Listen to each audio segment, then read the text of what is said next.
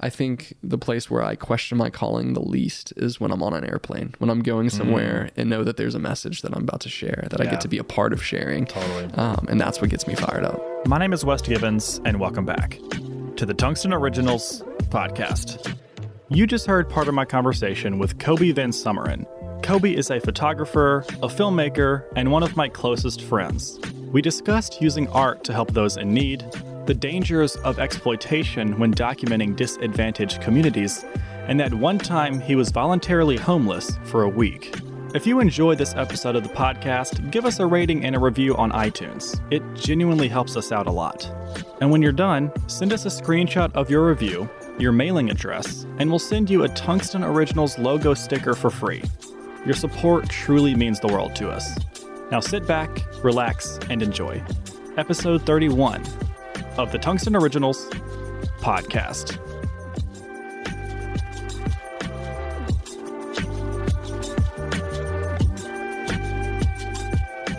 Kobe, thank you so much for sitting down with me and doing this interview. It's my pleasure. How are you doing, sir? Dude, I'm doing great. It's been a hot second. It has been. Since we've seen each other. Like a year and a half kind of hot second, which is absolutely insane. The last time I saw you, I was working on that feature film. Yes. Last year, because we were shooting in a very small town called Port Gibson, which is, I forget how far it was. I think it was like 2 hours. An hour and a half, 2 hours. Like easily doable for like a day drive. And we were, this is, I realized on the way here, this is the first episode recorded in Mississippi. Really? Yeah. Man. Which is really bad considering where I'm from here. Yeah, exactly. But we are recording in Jackson, the lovely capital. The capital of Mississippi. So many potholes. There's no place like it. That's for sure. And maybe that's a good thing. Man. But the way we know each other is pretty interesting. We were roommates senior year at a little school called MSMS, which I don't think I've actually like fully explained what MSMS is on the podcast. I have a friend at SCAD that gives me a lot of crap for it because I always mention MSMS because I'm very proud of it. But in reality, I barely graduated. We definitely rode the wave of other more successful people of just being like, hey, can you really just help me get through this class? Right. Like it was none of our own work, that's for sure. So MSMS is in Columbus. It stands for the Mississippi School for Mathematics and Science. We met, this may be bad. I don't remember the first time that we actually met because we started hanging out junior year. That's when we started becoming friends because you were hanging out in my dorm a bunch. It's in it's on a college campus, so we have dorms and everything. And senior year of high school, but junior year is when we started hanging out. But I don't remember. I don't remember how we met. Like that's crazy. Yeah. Just kind because you knew Nathan, who was my sweet mate. Probably. Yeah. I came in with soccer, and Brad just came in and hung out, and then we started talking from there. Yeah. And he couldn't get rid of me, so here we are. And then we became roommates in the year. Yeah. Which was a time. We won't get into that. I think that's the only thing the episode should be about. Just our roommate issues becomes a counseling session here. Well, I definitely want to, you know what? I wanted to bring this up. Now is the perfect time to do it. Let's do it. Let's talk about the tank. The tank? Oh, please tell me you remember. The clock. Oh, yes. The tank was brilliant. So we had this metal clock that, because neither one of us could wake up to an alarm to save our life. And so we specifically you had like a medical reason why you did it. Absolutely. And so just from there, it just became this symbol of our hatred towards waking up in the morning. Yeah, and for our 8 a.m. We made probably like a month into school after we were rooming together. We're like, we're going to destroy this on the last day that we are here. So with the plunger. With the plunger, because that has a whole lot of significance, which we definitely won't get into. There's been a lot of change in my personality since then. Out of context, that sounds really, really, really weird. It was like one of those classic alarm clocks with like the two bells and a hammer in the middle. And we both had our beds situated where they were like, it wasn't like a bunk, but it was like elevated. And I remember I would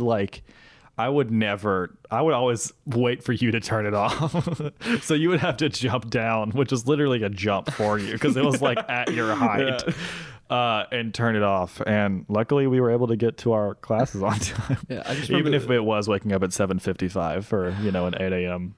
I mean, hey, it was a 2-minute walk. Exactly. You just sprint to class. Pour toothpaste in your mouth and go. Right, exactly. That was all it took. That's the high school way. The high school way.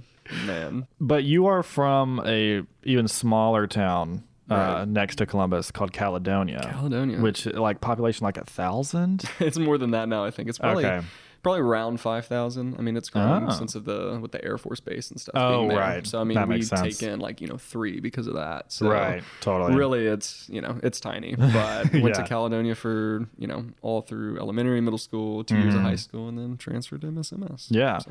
But whenever we were at MSMS, that was like junior year. So I'd like known for a while that I wanted to be a filmmaker. What you've wanted to do, I feel like has changed a bunch. Man, what a journey. Over the years. What a journey. Yeah. But now you're doing like photo video work as one of the many things that you do.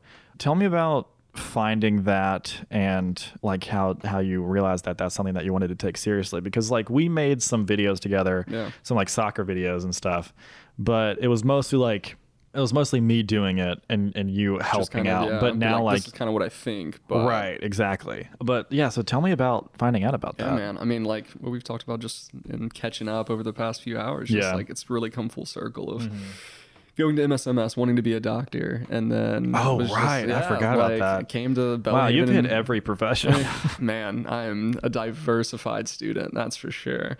It's a diverse portfolio of career paths. Definitely. So yeah, I wanted to be a doctor. Got to freshman year of Belhaven and realized I do not want to be a doctor. Yeah. I hate science, and went to a math and science school. Yeah. So yeah, we really set ourselves up well, didn't we? We really did. And so we in high school, I was trying to get recruited for college soccer, right? And Wes gave me this version of Premiere Pro to help put together clips together for my soccer videos to be able to send off to coaches. And then shortly after that, just kind of hanging out with him, we started talking about photography, started talking about video, and I did a small YouTube channel there for a little while just with fitness and my training schedule with soccer, because I had a lot of younger guys from my old school from Caledonia who in some ways I think looked up to me in terms of wanting to reach a collegiate level of play. And so how many subs did you get on that channel?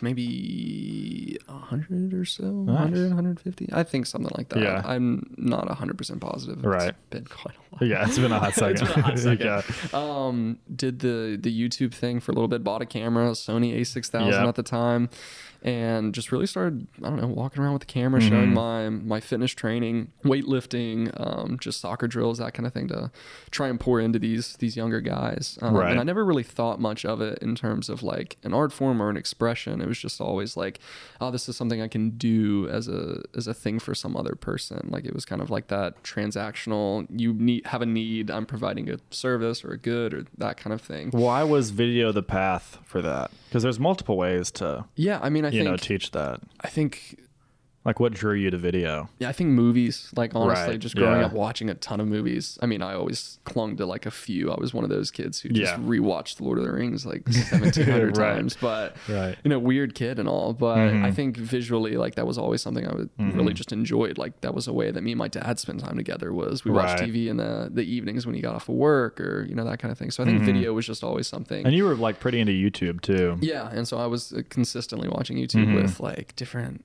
like FIFA career mode people who would play, and then some was like fitness. I started getting into watching fitness YouTube, and then slowly just started shifting from there. But then getting to Belhaven, I changed to business because I wanted to own a business. Realized I didn't need a business degree to run a business. And I was like, that was a terrible idea.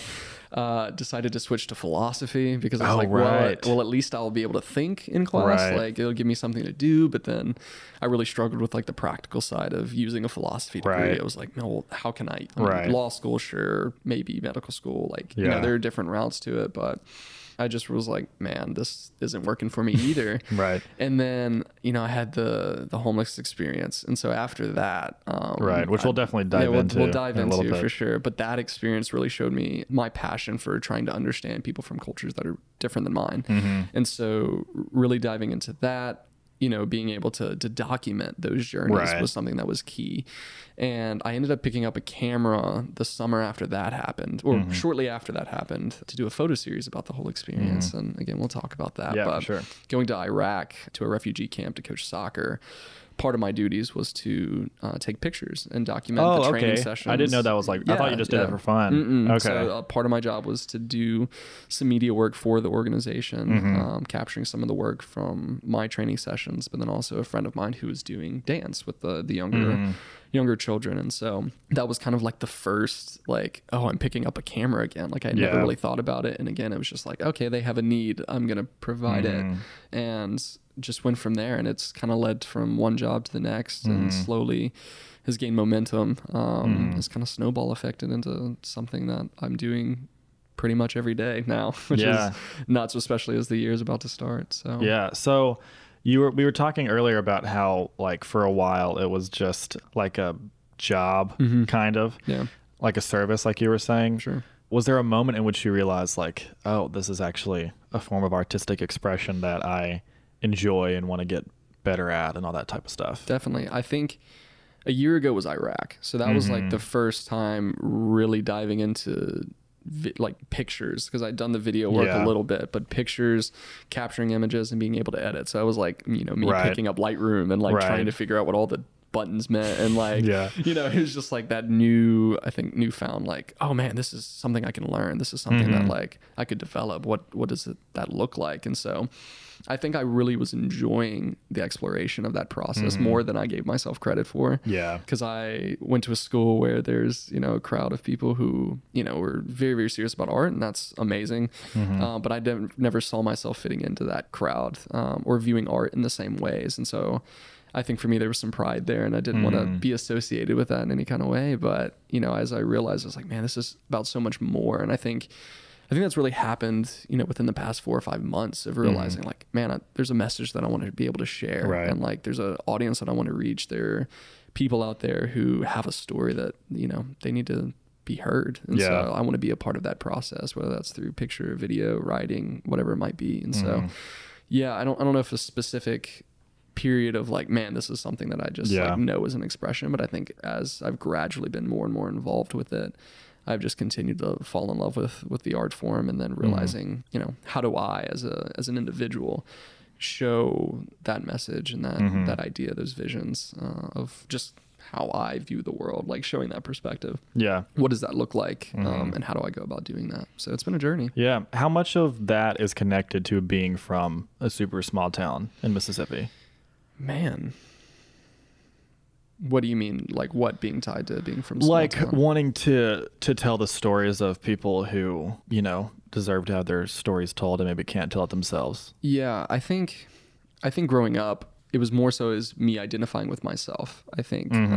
Because I felt like oftentimes I felt unheard. That was just kind of a thing in my own life. And small town Mississippi, there were racial boundaries, and so for me, it was always a tough place to be in because I never felt like I quite fit. And so I never felt like I was being known or being heard. And so, did you know growing up, was there like a Native American community near you? No. Okay. Like we were, we were just, I mean, my family's from Louisiana. We moved to Columbus, or they moved to Columbus like 1990. And so, and then they lived in Columbus for a few years and then moved to Caledonia. And then I, lived there ever since. Right. And so we were just kind of always the oddballs, I think. And so for me, it was just like, I just always stuck out, I never really fit in with either, the predominant races that were there or just the like, whether it was academics or athletics or art, like I never quite had one that I was just really centered in on. And so I think that was mainly where it came from. And then I think the journeying out, I think, was really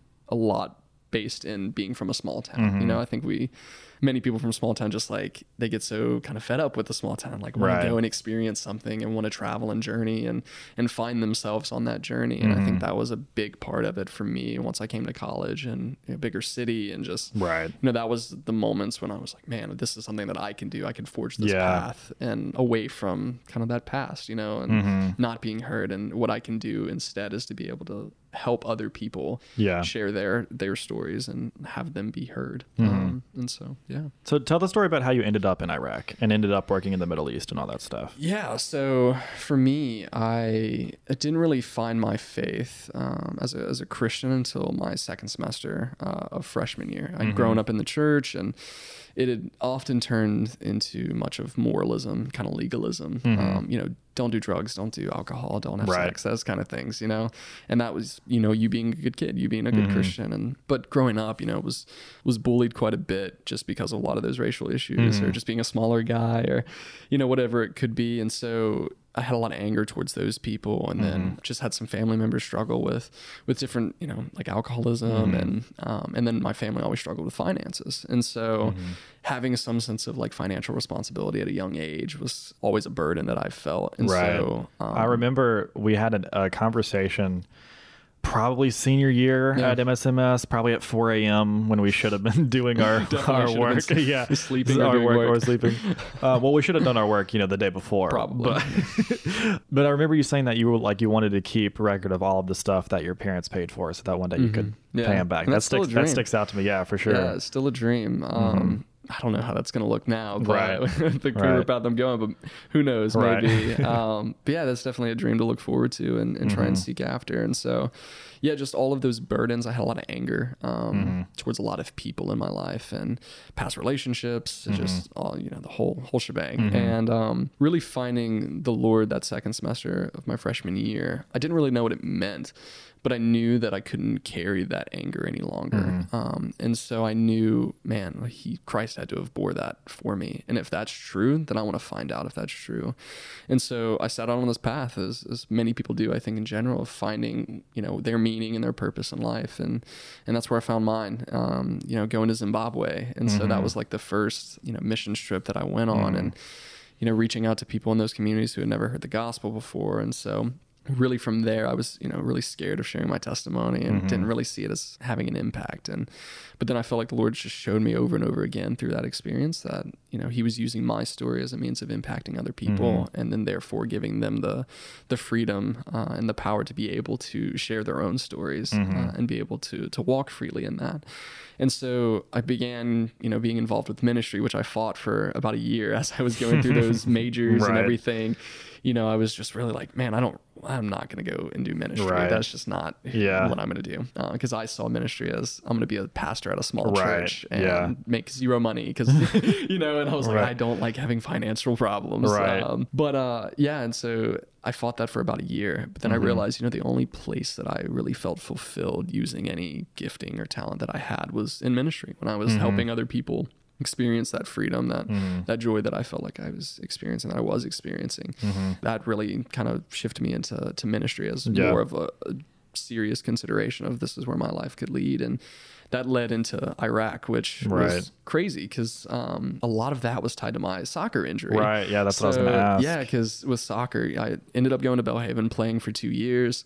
My second year, I ended up having a torn labrum in my hip, and that kind of ruled me out for the rest of the season. Had surgery the following May, and I remember after surgery was sitting on my couch and was just like, man, why would the Lord give me this skill and a talent just to take it away because of this injury? And I was like depressed. It was just, you know, struggling and not being able to do anything. Yeah, I was just like sitting on a couch. Like, because you're a very active person. I was very busy. I would thrive in that situation. But man.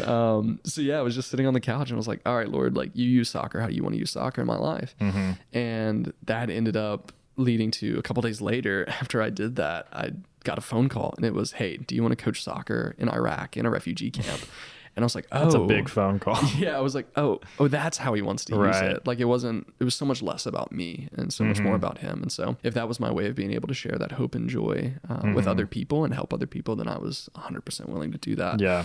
And so that led into, hey, I have a camera, you know, and I'll bring it when I go to Iraq and I'll try and help document as much as I can. I've done some video work and I'll help in any way that I can possibly do that for you guys. And yeah, that's how it's kind of tied into ministry and everything. And crazy stuff. So whenever you were taking pictures over there, how do you approach that? Because there's a lot of people use photography to exploit those people in disenfranchised countries / situations. There's someone I know that's also Mississippian said, like, whenever people who aren't from Mississippi come from Mississippi or come to Mississippi to do like a documentary series, like they just do like poverty porn stuff. They just show the worst of the worst and like try to emphasize those areas, which like, yeah, obviously we're the poorest state. Like that's a huge problem, but it can be exploitative. So how do you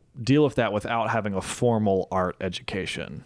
Yeah, man, it was definitely tough because I didn't realize the dynamics of that going into Iraq. Like I had no clue. Yeah. Unfortunately, the organization I worked for, we struggled kind of on that portion of it to the point where I didn't even give my media to them just because it's prevalent like in NGOs and ministries, like, and that's the sad reality of it. What NGO is non-governmental organization. Oh, okay, gotcha. Yeah, so it's just a nonprofit. Right. And so it's real, and I didn't I had never experienced anything like that before. Of man, these people are vulnerable, and there are people who are coming in here and capitalizing off their vulnerability. Like that is not honorable. That is to them. That's not respectful for their individuality. Their, the beauty in their like them as a creation. Like it's just not an okay thing to do, to come in, and especially without any form of consent or any understanding of why. Because they don't even know what they're consenting to. Exactly. They have no idea where it's going to be used, how it's going to be used. Like a lot of these people, they don't understand the platforms that are often used in terms of marketing. Like they just, it's not a thought in their mind. And so to do that freely and so easily is something that really is worth studying. And, we talked about, I'm going to be doing that this upcoming year, just really how do we do that better as ministries, as NGOs? How do you really tell these people's stories and have them be an active part of telling their story? Yes, you're documenting it, but you don't need to tell their story for them. It's really them doing the storytelling in many ways, I think. And so I think just going into it, it's one of those things, for one, of asking permission, like even if it were children, like asking their consent, be like, hey, and again, that was kind of my perspective on it from the beginning. But I didn't realize, they don't have a clear enough understanding of how it's going to be used. So even asking consent is really not like, how much does that really do? Like, is that super productive?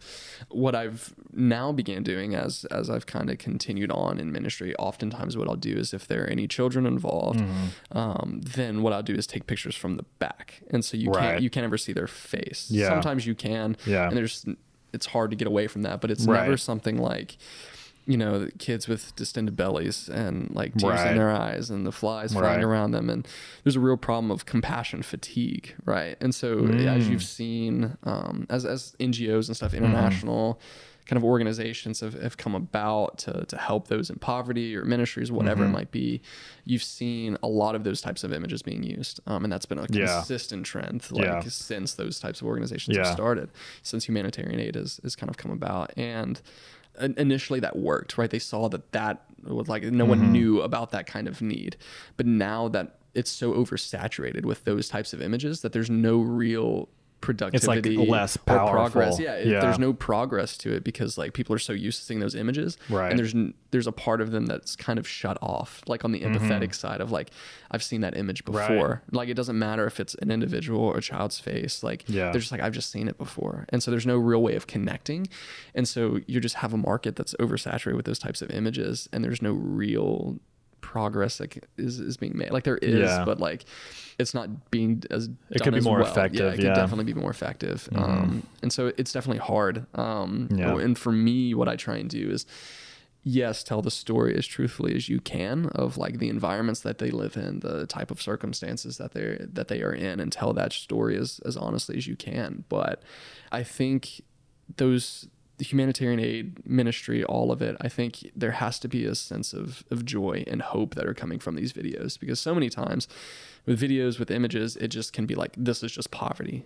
And like, there's no reconciliation, there's no redemption in it.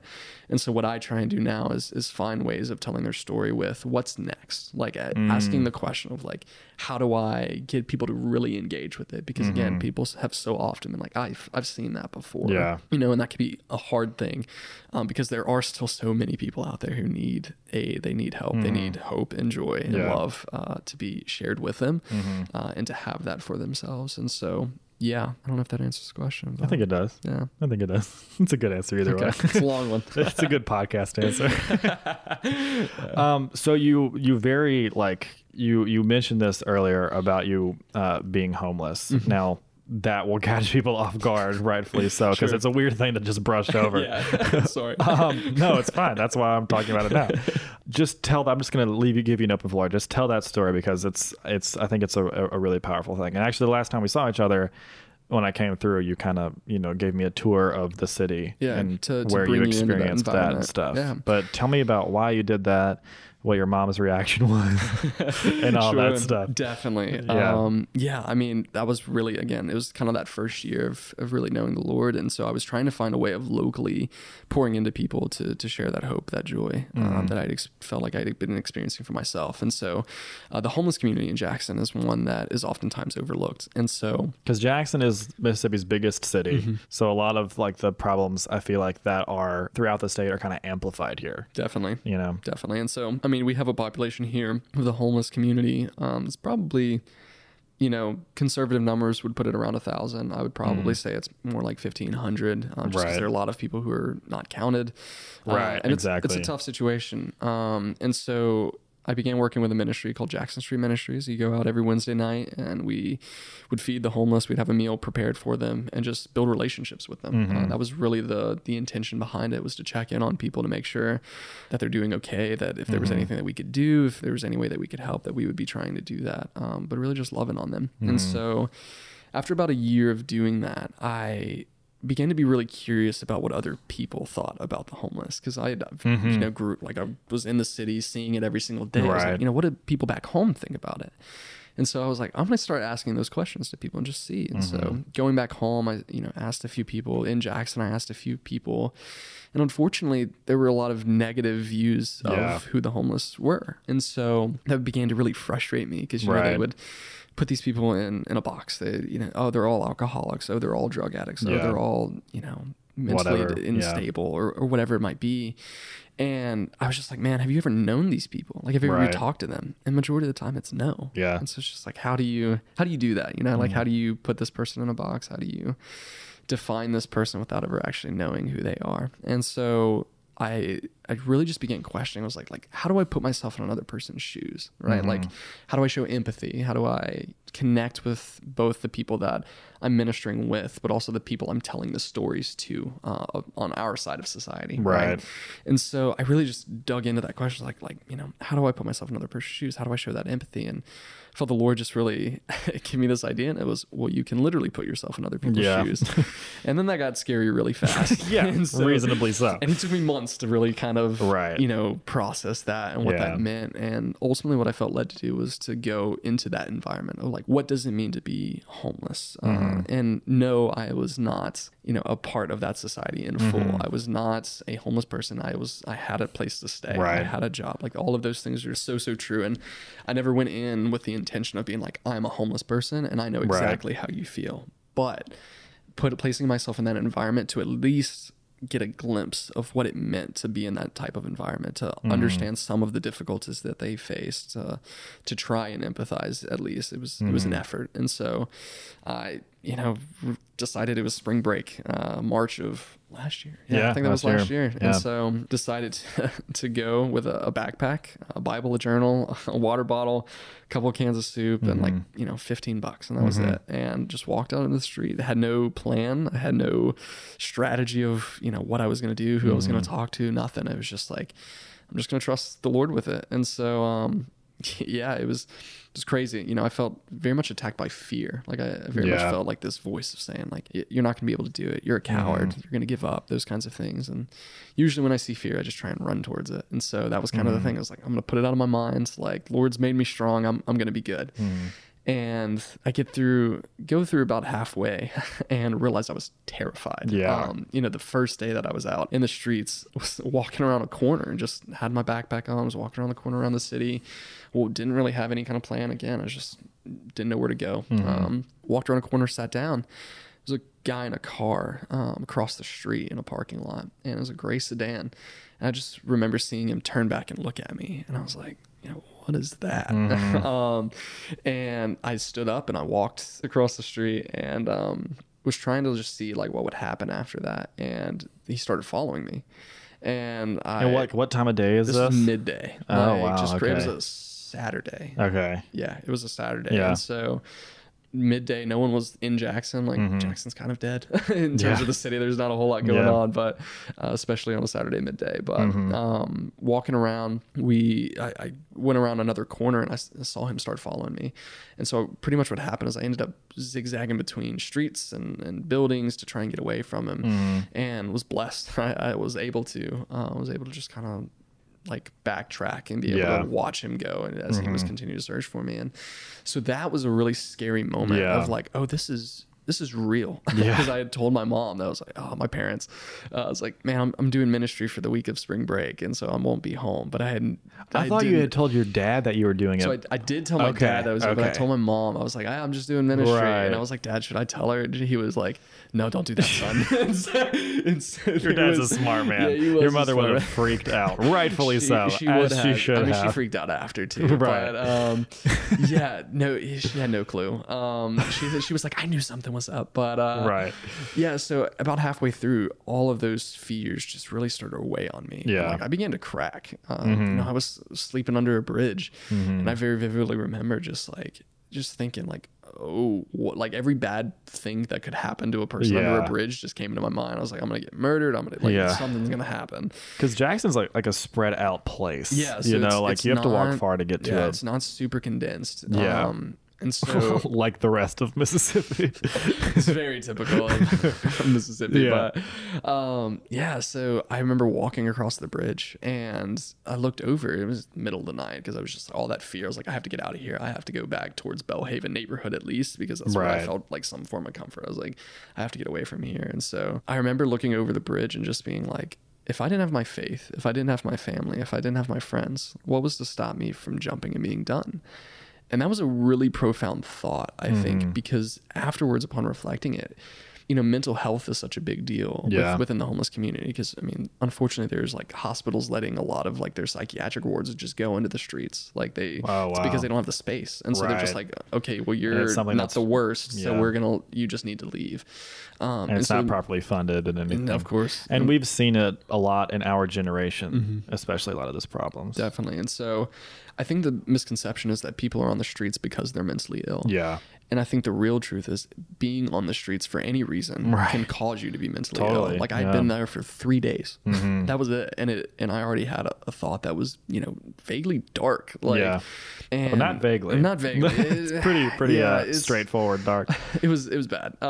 But just in those moments, I just realized the Lord's provision throughout it, and just was able to like, man, I made it to the next day, and that's a blessing. And I'm just thankful to be alive. And I get done through the whole experience.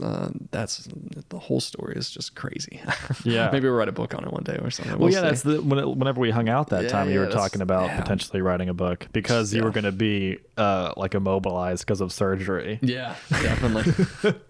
Man, what a time. So what did you learn about yourself and about those people that you want to serve through that experience? So I get done with the whole experience, and I remember I went the next day, and this was the plan, was to do 100 hours.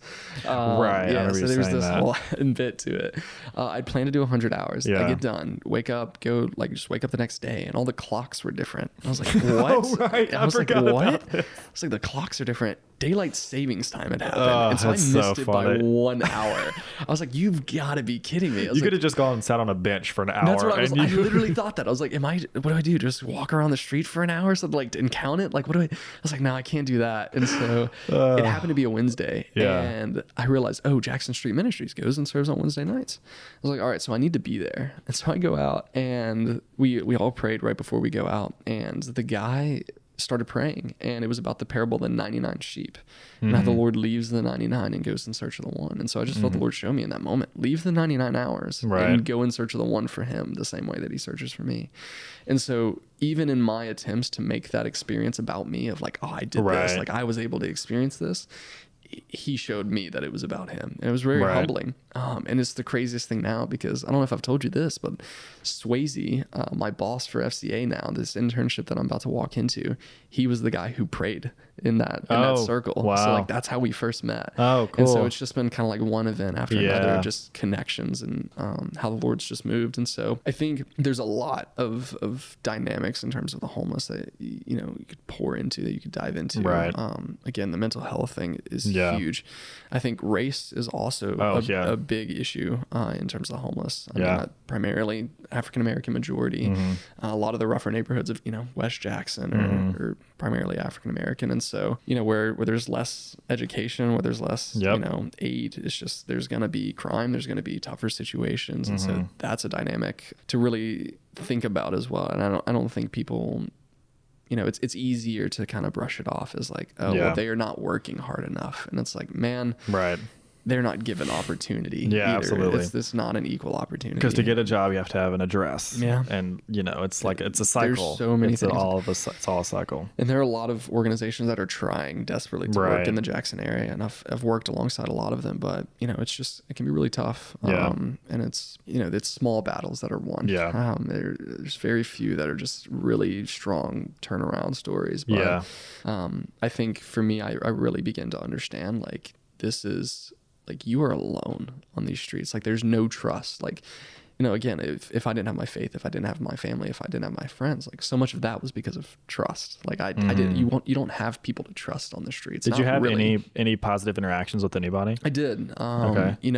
I went into a Whataburger one night, and one of the waiters came up to me and was just like, sat down and talked. Oh, wow. And so, I mean, I had a story of just kind of like how I ended up there, and it was just to try and, I don't know, just to stay more vague of like, okay, because it was kind of a cover of like, I wasn't going to tell them like, oh, I'm living on the street, at that time. But she offered me food and talked to me and was really sweet and really kind.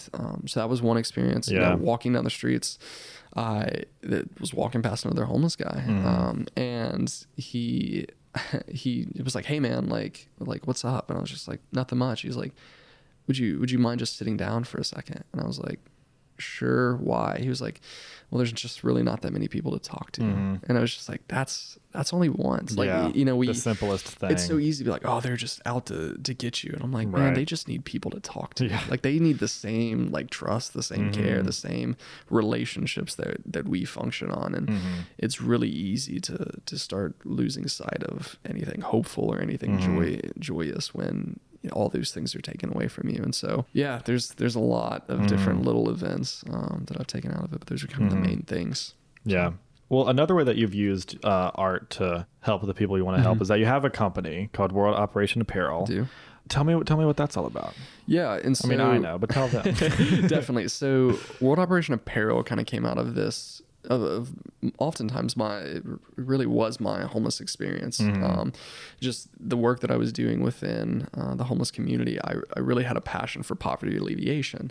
And so I kind of started off like doing really, really broad. I was like, doing some stuff with like refugees, but I would also help support like some environmental stuff. Like I was trying to be diverse with it, but I realized like it was too diverse, I didn't have a super centered vision. And so that's when I began narrowing it down after a few months. And I started off with little bracelets. You remember like the rubber bracelets? Just crazy. It was like, it was a 500 of them, I think, that I bought for like $100 or something, and just use those as a way of marketing and being able to use the funds for that to support those different organizations, those different just relief efforts.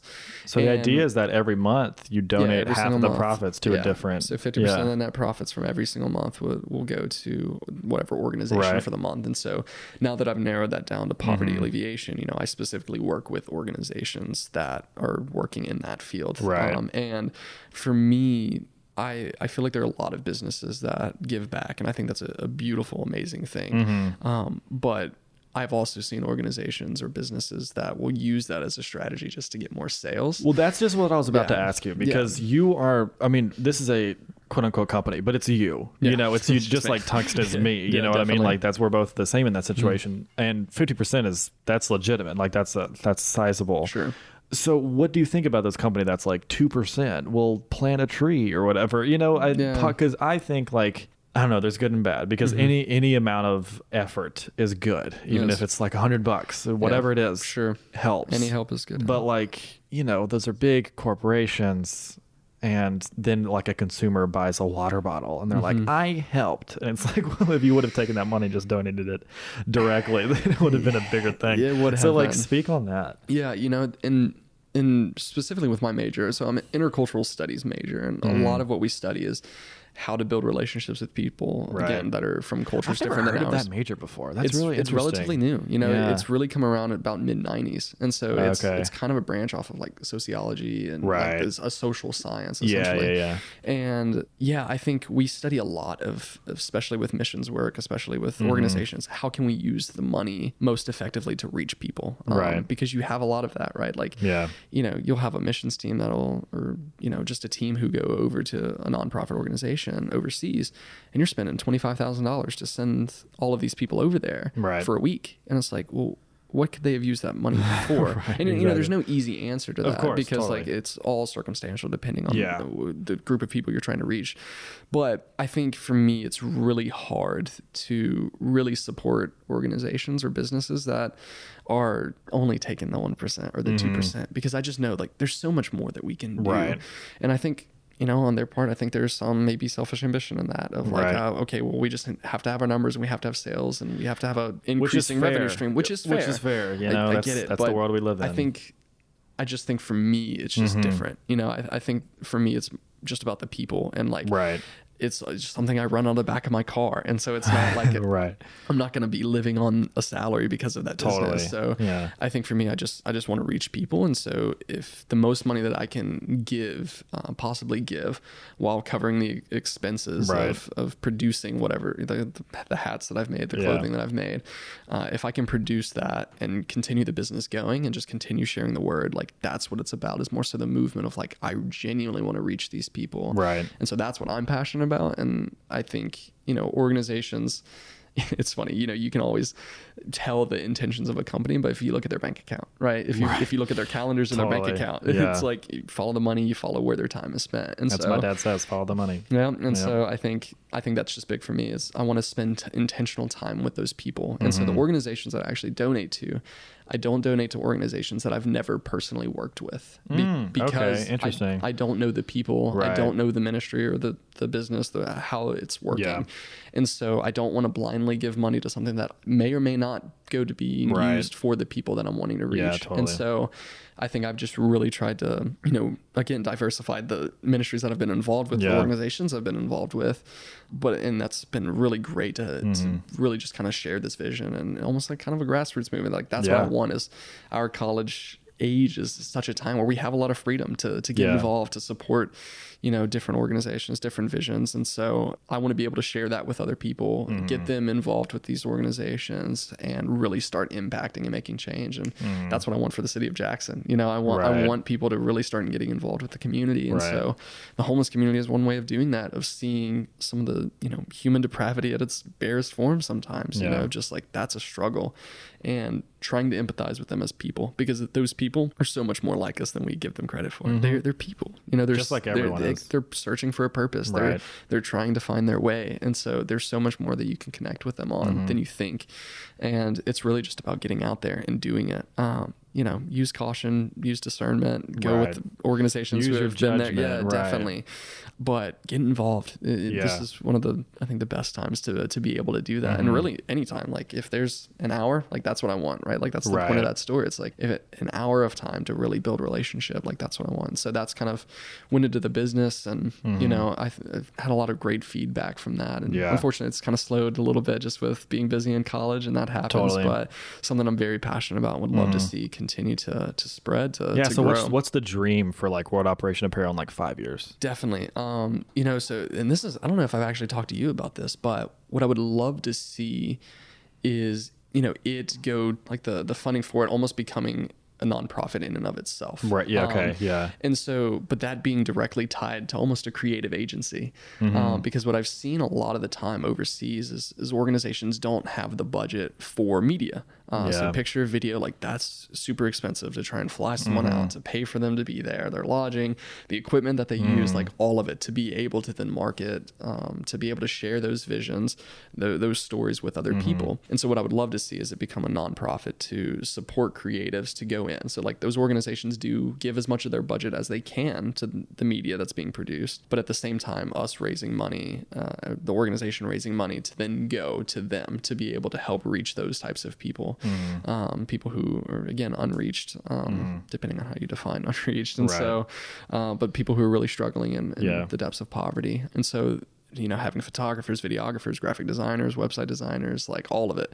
I would love to see it kind of develop into something of that nature, where you're traveling to these different organizations all around the world, using creative gifts and talents to be able to share a message, and doing that in a way that is honoring to those people, and is doing that as honestly as possible. And so, maybe it continues to help other organizations around the world with poverty alleviation. Maybe it begins to be almost like a stream, like a revenue stream to help support the creative agency as well, and do a mix of both. I'm not really sure how that would pan out, but there's a lot of steps between now and there. So it could change tomorrow, but that's something that I'd be really passionate about, is because I think the place where I question my calling the least is when I'm on an airplane, when I'm going somewhere and know that there's a message that I'm about to share, that I get to be a part of sharing. Totally. And that's what gets me fired up. So, I wonder, just as a thought experiment, if you would have grown up in a different state, same situation, everything, but just in a different state, what would happen? I talk about Mississippi so much, but I think it's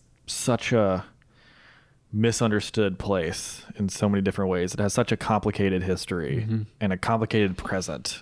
Definitely. There's just so many layers, like, to all the issues here. Like, a lot of people think there's one answer to solve a problem in Mississippi. It's like, well, you have 200 years of so many socio issues that, I only understand like the tip of the iceberg from. But like, I just think you being in a place where that stuff is seen all the time, like poor education, we have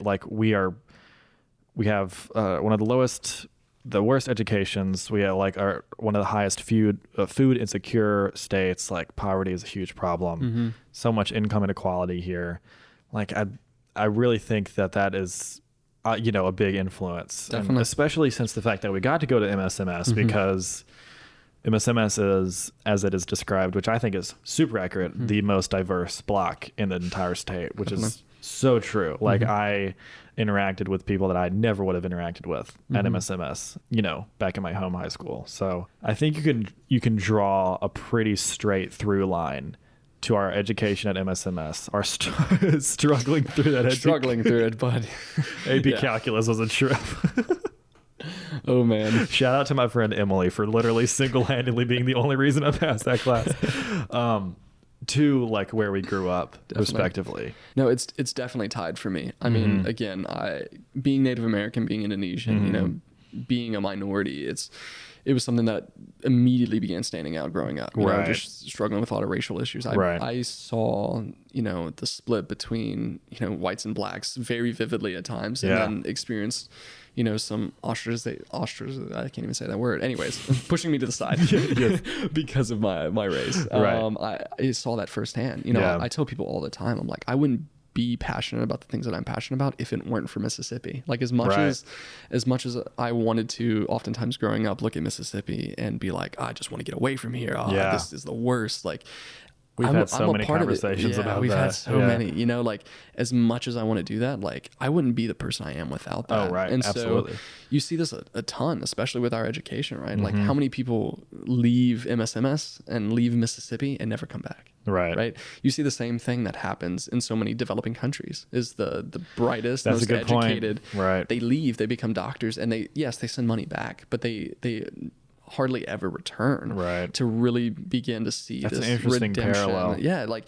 it happens all the time, and I think it happens in Mississippi. Absolutely. I see that. Well, constantly. That's why Mississippi was created, was to prevent what they call brain drain. All the people get educated exactly here and then they go somewhere else. It's the same thing in developing countries. Like, so many people from those refugee camps I was working with in Iraq, like, the most educated ones, like, they would end up leaving, getting a job in Europe, never coming back. And right. The really unfortunate thing was sometimes you were just doing that to survive. And and that was at the expense of your family, or, there's so many different dynamics that could happen. And that's with the thing. that. It's like, it's not to fault those people, because no. I would be hypocritical, because here I am going to school in Savannah, Georgia, of course.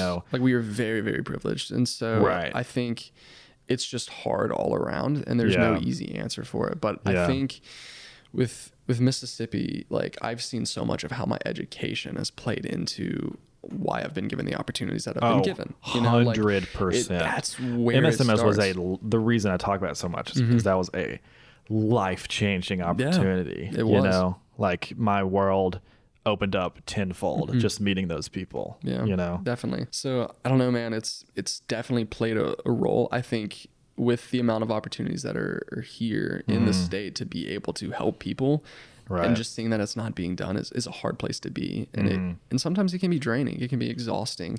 And sometimes it doesn't feel like you're making real progress. But I think it's very slow. Continuing to, and again, like, it's 200 plus years worth of issues. Yeah. And we're, maybe expecting them to be done in 60 to 70. And it's right, exactly. It's so much easier to break things, and it takes a lot longer to try and fix them, like it's just a moment to break them and years to try and repair it. And so those impacts go way farther than probably what even me and you know at this moment in our life. Totally. And, again, with the hunger, like, that's a big issue. Like, the stuff that's going on in the Delta with the flooding, like, that's unprecedented right now. Yeah, that really is. That's like once in like 200 years types of flooding that's definitely happening. And I think was it Feeding America, I think, had a statistic one time, and it was like they listed like 9 counties of like extreme like hunger, like poverty of hunger, and I think like 6 or 7 of them were in Mississippi. Right. And it's just like, that's hard, but like, if I see Mississippi, and I've had the privilege of having the education that I've had and the opportunities that I've had, I would regret so much if I didn't use that opportunity to come back and to be able to say, like, hey, this is possible for you, and together we can make this a better place. Right. Like, it can be a better state. Right. There's so much redemption that is possible. Right. And I think that just goes back into my own faith too. It's like, I feel like, where does the Lord show his beauty most? It's where there's the most brokenness. Yeah. Like, if small fix, that was kind of cool. But like, if it's broken and it seems impossible to fix, like, that's the kind of stuff it's miracles, like, that's what it is. And that's what I'm passionate about, is just seeing those miracles happen. And they can be very small scale in terms of just individuals' lives. But the more that happens, the more people that get engaged, the more people that are realizing, oh, like, this is a real issue. Like, what can I do? Like, what else can I do but help, like, with the resources that I've been given? So yeah. Yeah. Something that I see a lot is people come to the South and they see all the problems that are on the news, which is only the negative stuff. The news doesn't cover all the people like you trying to do all this work and stuff, but they see that there's problems, and maybe they see like a law that is passed or something like that, and they say, well, I can't wait to leave. I can't wait to go to a better place. And before I criticize, I get that. Like, again, here I am. I'm studying, in a state 2 states over. So like, I totally get the want to be in a quote unquote better place. But like, if all of the smart, privileged, progressive people leave, the only people that you're hurting are the poor people who can't leave. Like, we're lucky that we can get in our car and drive to a better place. But like, if you really, really want the South to be a better place, leaving does nothing.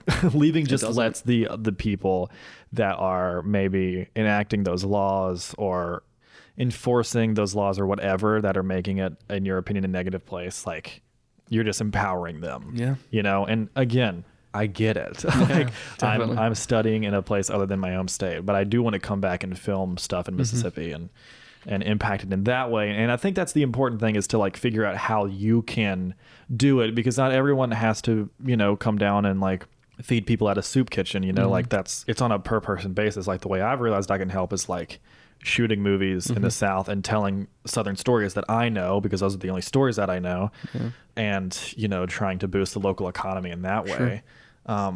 But I have such a huge chip on my shoulder about being from Mississippi that I inherited from my father, which I'm happy about. But I just see these people that are like, oh, can't wait to leave this like hellhole. I'm like, great, it's not going to get any better. All these people that are suffering are going to continue. Definitely. If you and it just takes that perspective, and our culture is very individualistic, and so we don't see beyond our immediate families, right? Maybe like we kind of struggle sometimes to look past our just ourselves, right? Like, sometimes we don't even look at our families. Like, that was a big thing for me. I was so busy trying to distance myself from my family. Sometimes it was just like I wasn't even seeing the needs there, but then like realizing, oh, like I'm meant to play a role in this. Like, I have a responsibility in this. And that's when you start thinking about like, you're a part of the state, you're a part of the like socioeconomic issues. Like you have a responsibility to be a part of correcting it as well, to be able to speak into it, to have a voice in it. And that's the only way that the change is going to be made. And like people believe, oh, well, even if I say something, it doesn't matter. It's like, maybe not just you, but if it's you, a collective of individuals who say this needs to be corrected, or this is something that needs to be looked at and told or shared, like that's where it makes the impact. And so it does, your voice matters, and that's the biggest thing. And that's why I'm passionate about sharing stories. It's, I want your voice to be heard, whatever that looks like for you. Right. You know? And it's one of those things where it's like, you have to think in the small scale of like, the civil rights movement wasn't just like a month.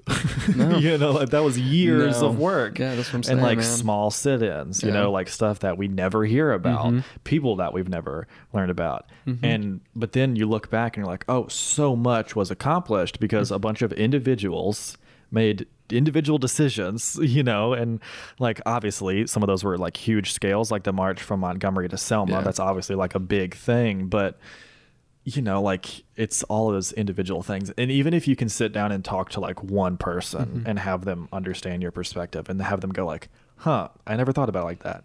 That is a huge victory. And like, cause then they talk to someone and then they talk to someone and all of a sudden just that shift in perspective, you've got a movement. And the laws are changing and all this stuff. So like, man, I wish we could snap our fingers and Mississippi would be, the state of the future and all this stuff, but it's just not that way.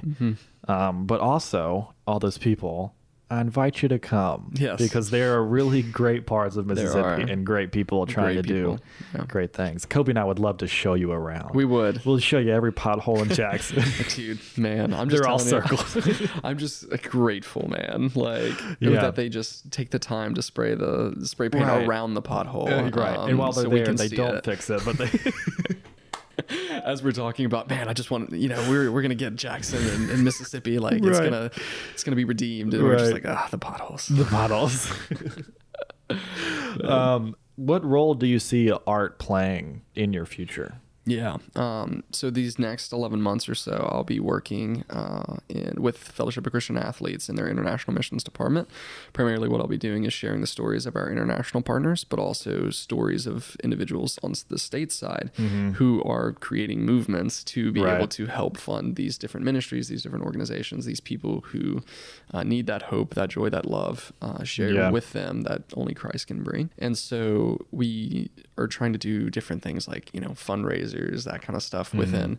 We did one story of this like school in Chattanooga, smallest town, smallest county, like 8th grade students raised $8,000 worth of just pocket change, just going around their town and raising this money and casting a vision. And it's like, man, if these kids from like the smallest towns like are capable of doing this, like imagine the richer parts of Mississippi and those students, like and the resources that these different communities have. Like if we can start really connecting all of these different communities into one unified body, the body of Christ, to move forward, to help further the kingdom, then that's what we should be doing. And so these stories are hopefully ways of being able to engage, to sometimes call out, to be able to just empower individuals to say, man, like I could do something like that too. I can really make an impact as an individual with other people. And that's a beautiful part about it, is the community that you're building and the amount of relationships you get to build with those that you're coming alongside in their struggles and just relating to them in that place of, man, we all go through these struggles. And so art, I used to think of it as much more like this, just this exchange of goods, of just like, it's a business transaction.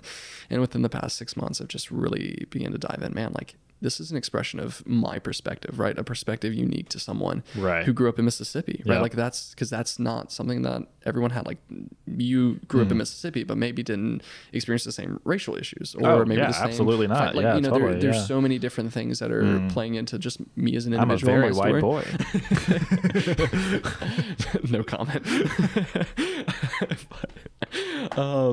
So yeah, I think I'm just realizing that art is just so much more about like how do I express who I am as an individual, but what are my passions and how does that connect with the people around me?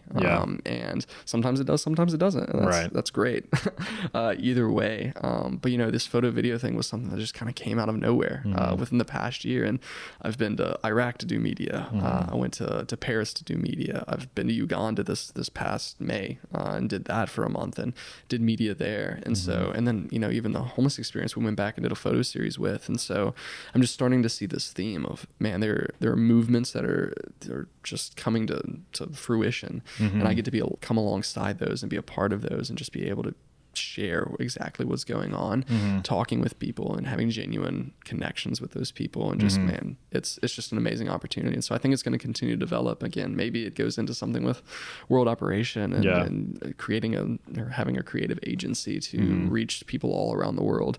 Yeah, just with the message of redemption and hope. So yeah, I don't know. Yeah, man. It's gonna develop. Yeah, like we were talking about at dinner. Who knows? Who knows about everything? Life takes so many turns. There have been so many different connections, but yeah, it's really cool. So the final question before you wrap out is, oh God, I have a friend, Caitlin, who has I always ask on Instagram, Tungsten Originals on Instagram, for people to submit questions, and she always submits really funny, crazy ones. And hers for this episode was, would you rather, Kobe, would you rather only eat beets for the rest of your life or be stuck forever with the feeling of having to sneeze but not being able to? Wow. That is a question and a half. It sure is. Man, there's just so many different layers to this, man. Yeah, there are.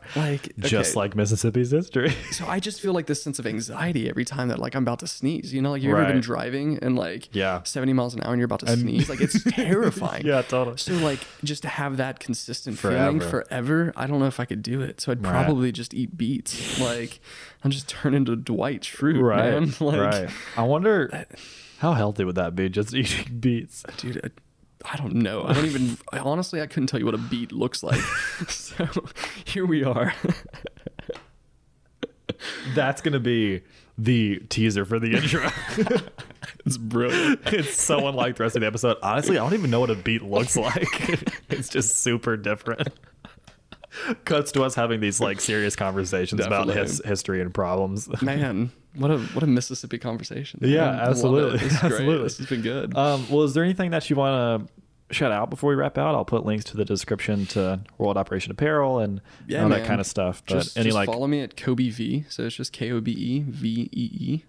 That's just kind of my main page. And I've got a photography page that I do kind of black and white and stuff. That's kind of what it's shifted into. And so I hope to be selling prints soon. Nice. So I want to be able to start a website. Thought about doing Etsy or something like that. Yeah. But the proceeds of that would be going again kind of towards either the trips that I'd be going on to be able to share these stories. So that's kind of the big thing right now. It's how do I raise this money to be a part of that process of sharing the stories abroad? And so that's probably what it'll be used for. And then follow. I don't even know my Instagram handle for World Operation. That sounds terrible. Is it just at World Operation? I forget. It'll be in the description. I'll figure it out when I'm editing this. It's W_something.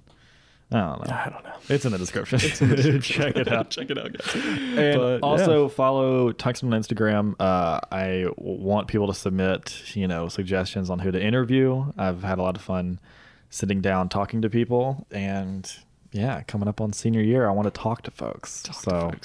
Send me some suggestions. But Kobe, thank you so much. This has been a bunch of fun. Man, thank you. It's been fun hanging out. Definitely. Haven't seen each other for a year. Year and a half. Let's keep that time period shorter next time. Definitely gonna have you need to come to Savannah, and when you're there, we can use some of that SCAD film equipment a week before you get back to Savannah. Right? Yeah, exactly. Literally going back tomorrow to hopefully find an apartment. So everyone wish me luck on that, sir. We're praying for you, man. Thank you. But Kobe, this has been so much fun. It has, man. It's been a real blessing, and thank you guys for listening.